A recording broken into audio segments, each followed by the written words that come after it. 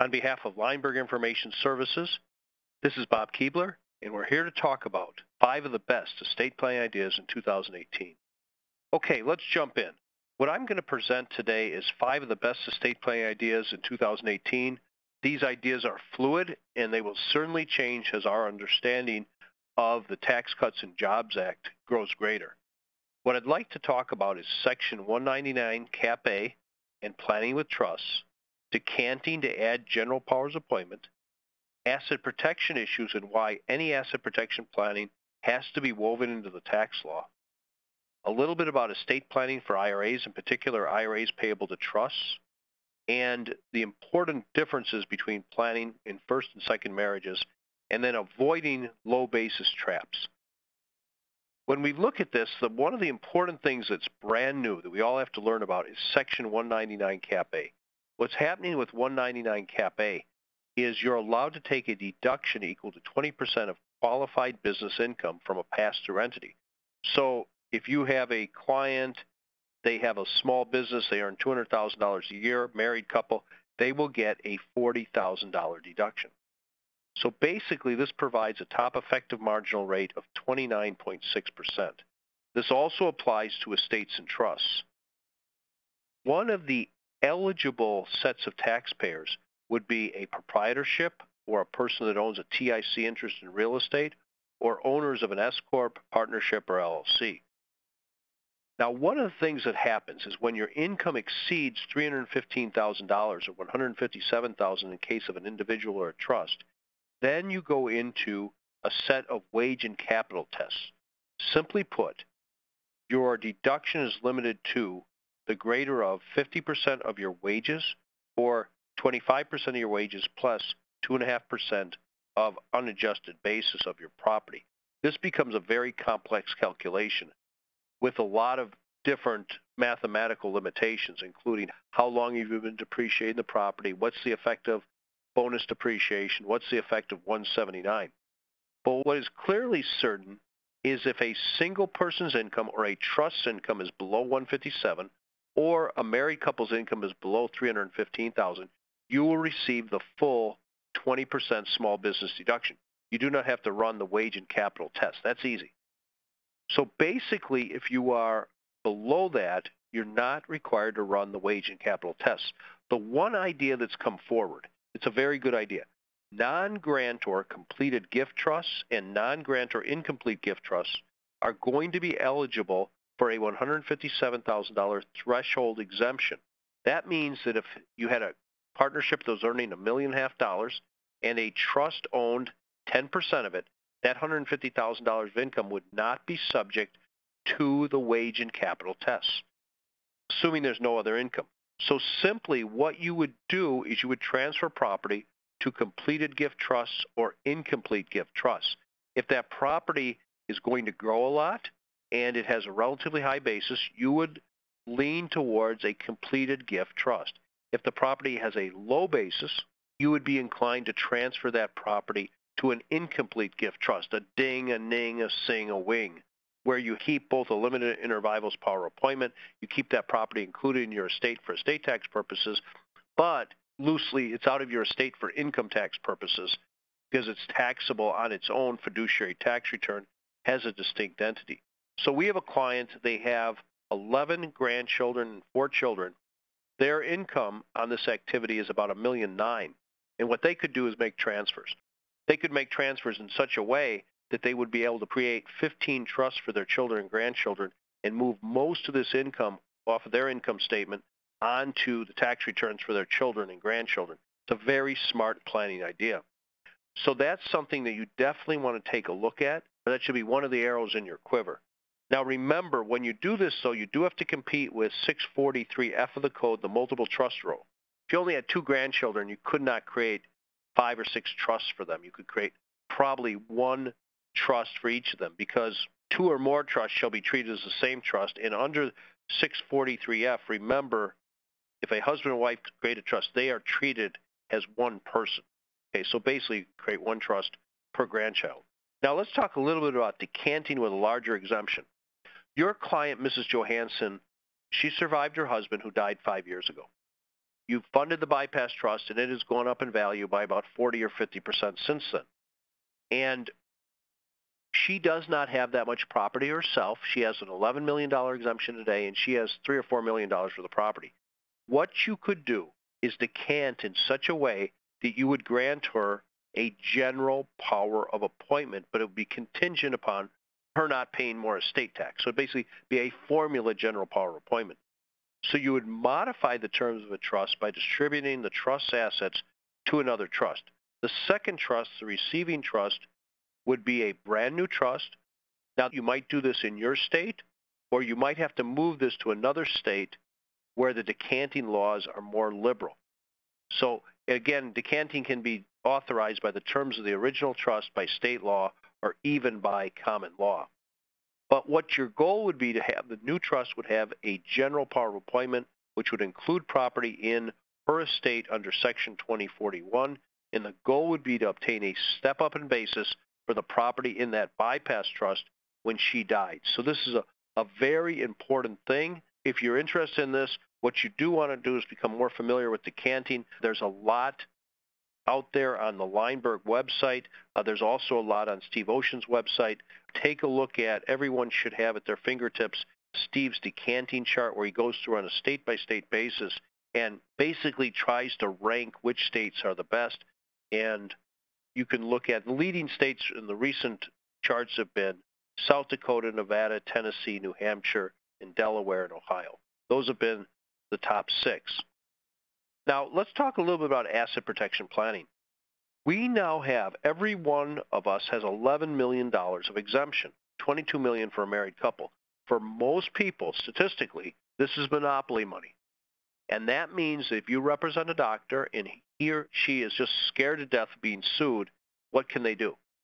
Well, let's assume for a moment they're not in a DAP state. If they're not in a DAP state, they can certainly create a third-party trust for their spouse and their children. They do that properly under the law of that state, and there's no fraudulent conveyances. They're in a position where they're totally solvent when they do this. They will be able to do that structure. So that would be a very powerful thing. Now, what you're able to do, though, is you may not be concerned with burning up some unified credit to do that. You can do that as a completed gift trust or an incomplete gift trust. 90% of the time we would try to do that as a completed gift trust, and then the appreciation would be shifted downstream to children and grandchildren. Now, there is absolutely no reason why the doctor's spouse could not be a beneficiary of this trust as long as you have broad discretionary standards when you draft the trust. So basically, now you can also look at, if you're in a DAP state, you can do a DAP, and with the right planning, that can be a completed gift or an incomplete gift. Most of the time you do that as a completed gift. Now, the other thing we can do, again, we create these third-party trusts. That's very straightforward. You can also, you're going to be asked by the CPAs as a sidebar in the asset protection world, lawyers will be asked by CPAs and clients to move properties around to get a better result under Section 199 Cap A. And that's all very powerful planning, extremely powerful. But what we can't miss is that might have asset protection implications. So for the CPAs listening, as we go to the whiteboard and chart how we're going to move things around to get and build all these grandiose spreadsheets, what we want to do is, once we get this laid out, we want to visit with the client's lawyers or other specialized lawyers that can help the client, that will tell us under state law they don't really like creating parent subsidiary LLCs or whatever the issue is. So we definitely have to tackle that, because in the past we've always tried to compartmentalize risk in real estate, and 199A seems to be telling us to go back to a more consolidated organizational structure. So be very careful with that. The other thing we'll be doing is we'll be spinning out real estate out of medical practices, and that may even enhance the asset protection. But when you do that, the entity you're going to use, there may be cases where counsel would tell you to set up some type of LLC in a different state, so you can, maybe the only remedy would be charging order protection. So those are all things we want to look at. The other asset protection issue you want to be very mindful of is paying down debt in real estate is now a very powerful thing, because if you have $1 million in the bond market, and $1 million of debt in real estate, the interest on the bonds is being taxed at 37%. The deduction on the real estate side for that leverage is really only at 29.6%, 80% of that amount, because of the 199 Cap A deduction.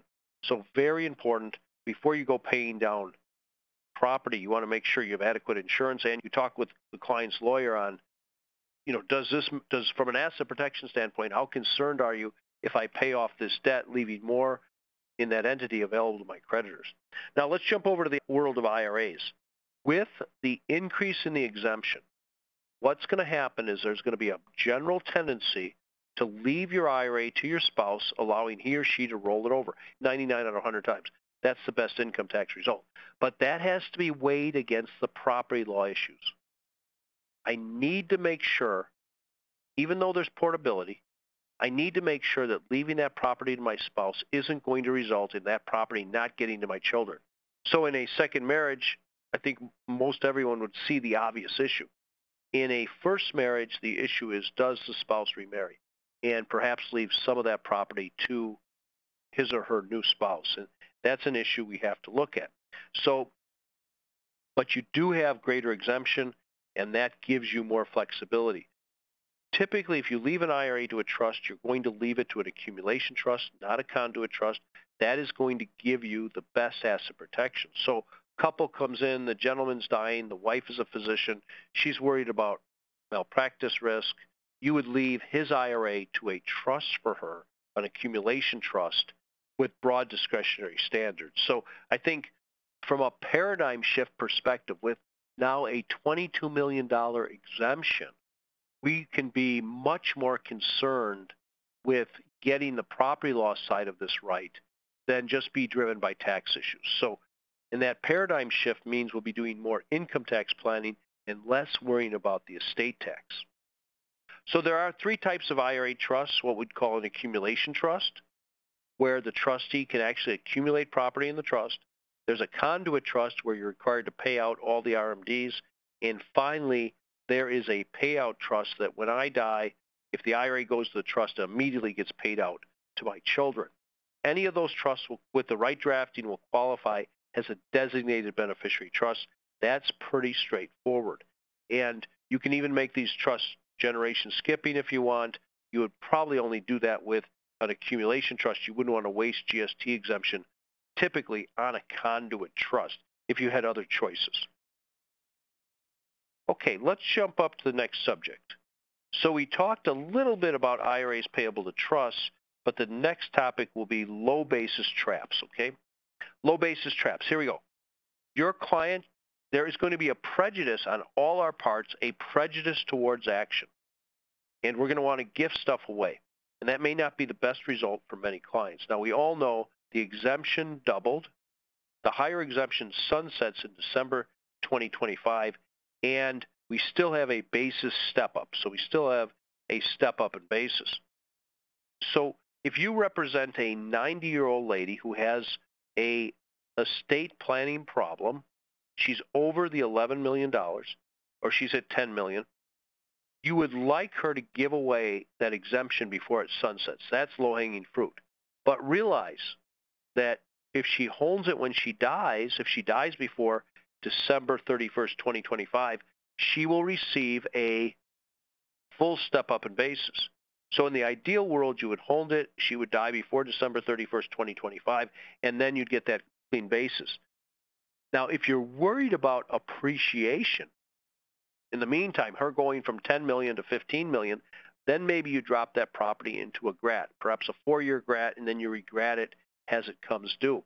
What you're trying to do is shift the appreciation downstream while still retaining the ability to get a step up in basis. Remember, property in a GRAT will come back into your estate, okay? So basically for somebody who is older who might die during this 8-year period of time, consider using a GRAT to retain the property in the estate while shifting the upside downstream, because you're going to have your cake and eat it too. If you live through the term, you'll push the upside downstream to your children. If you die during the term, it all comes back into your estate, and you'll receive a nice, clean step up in basis.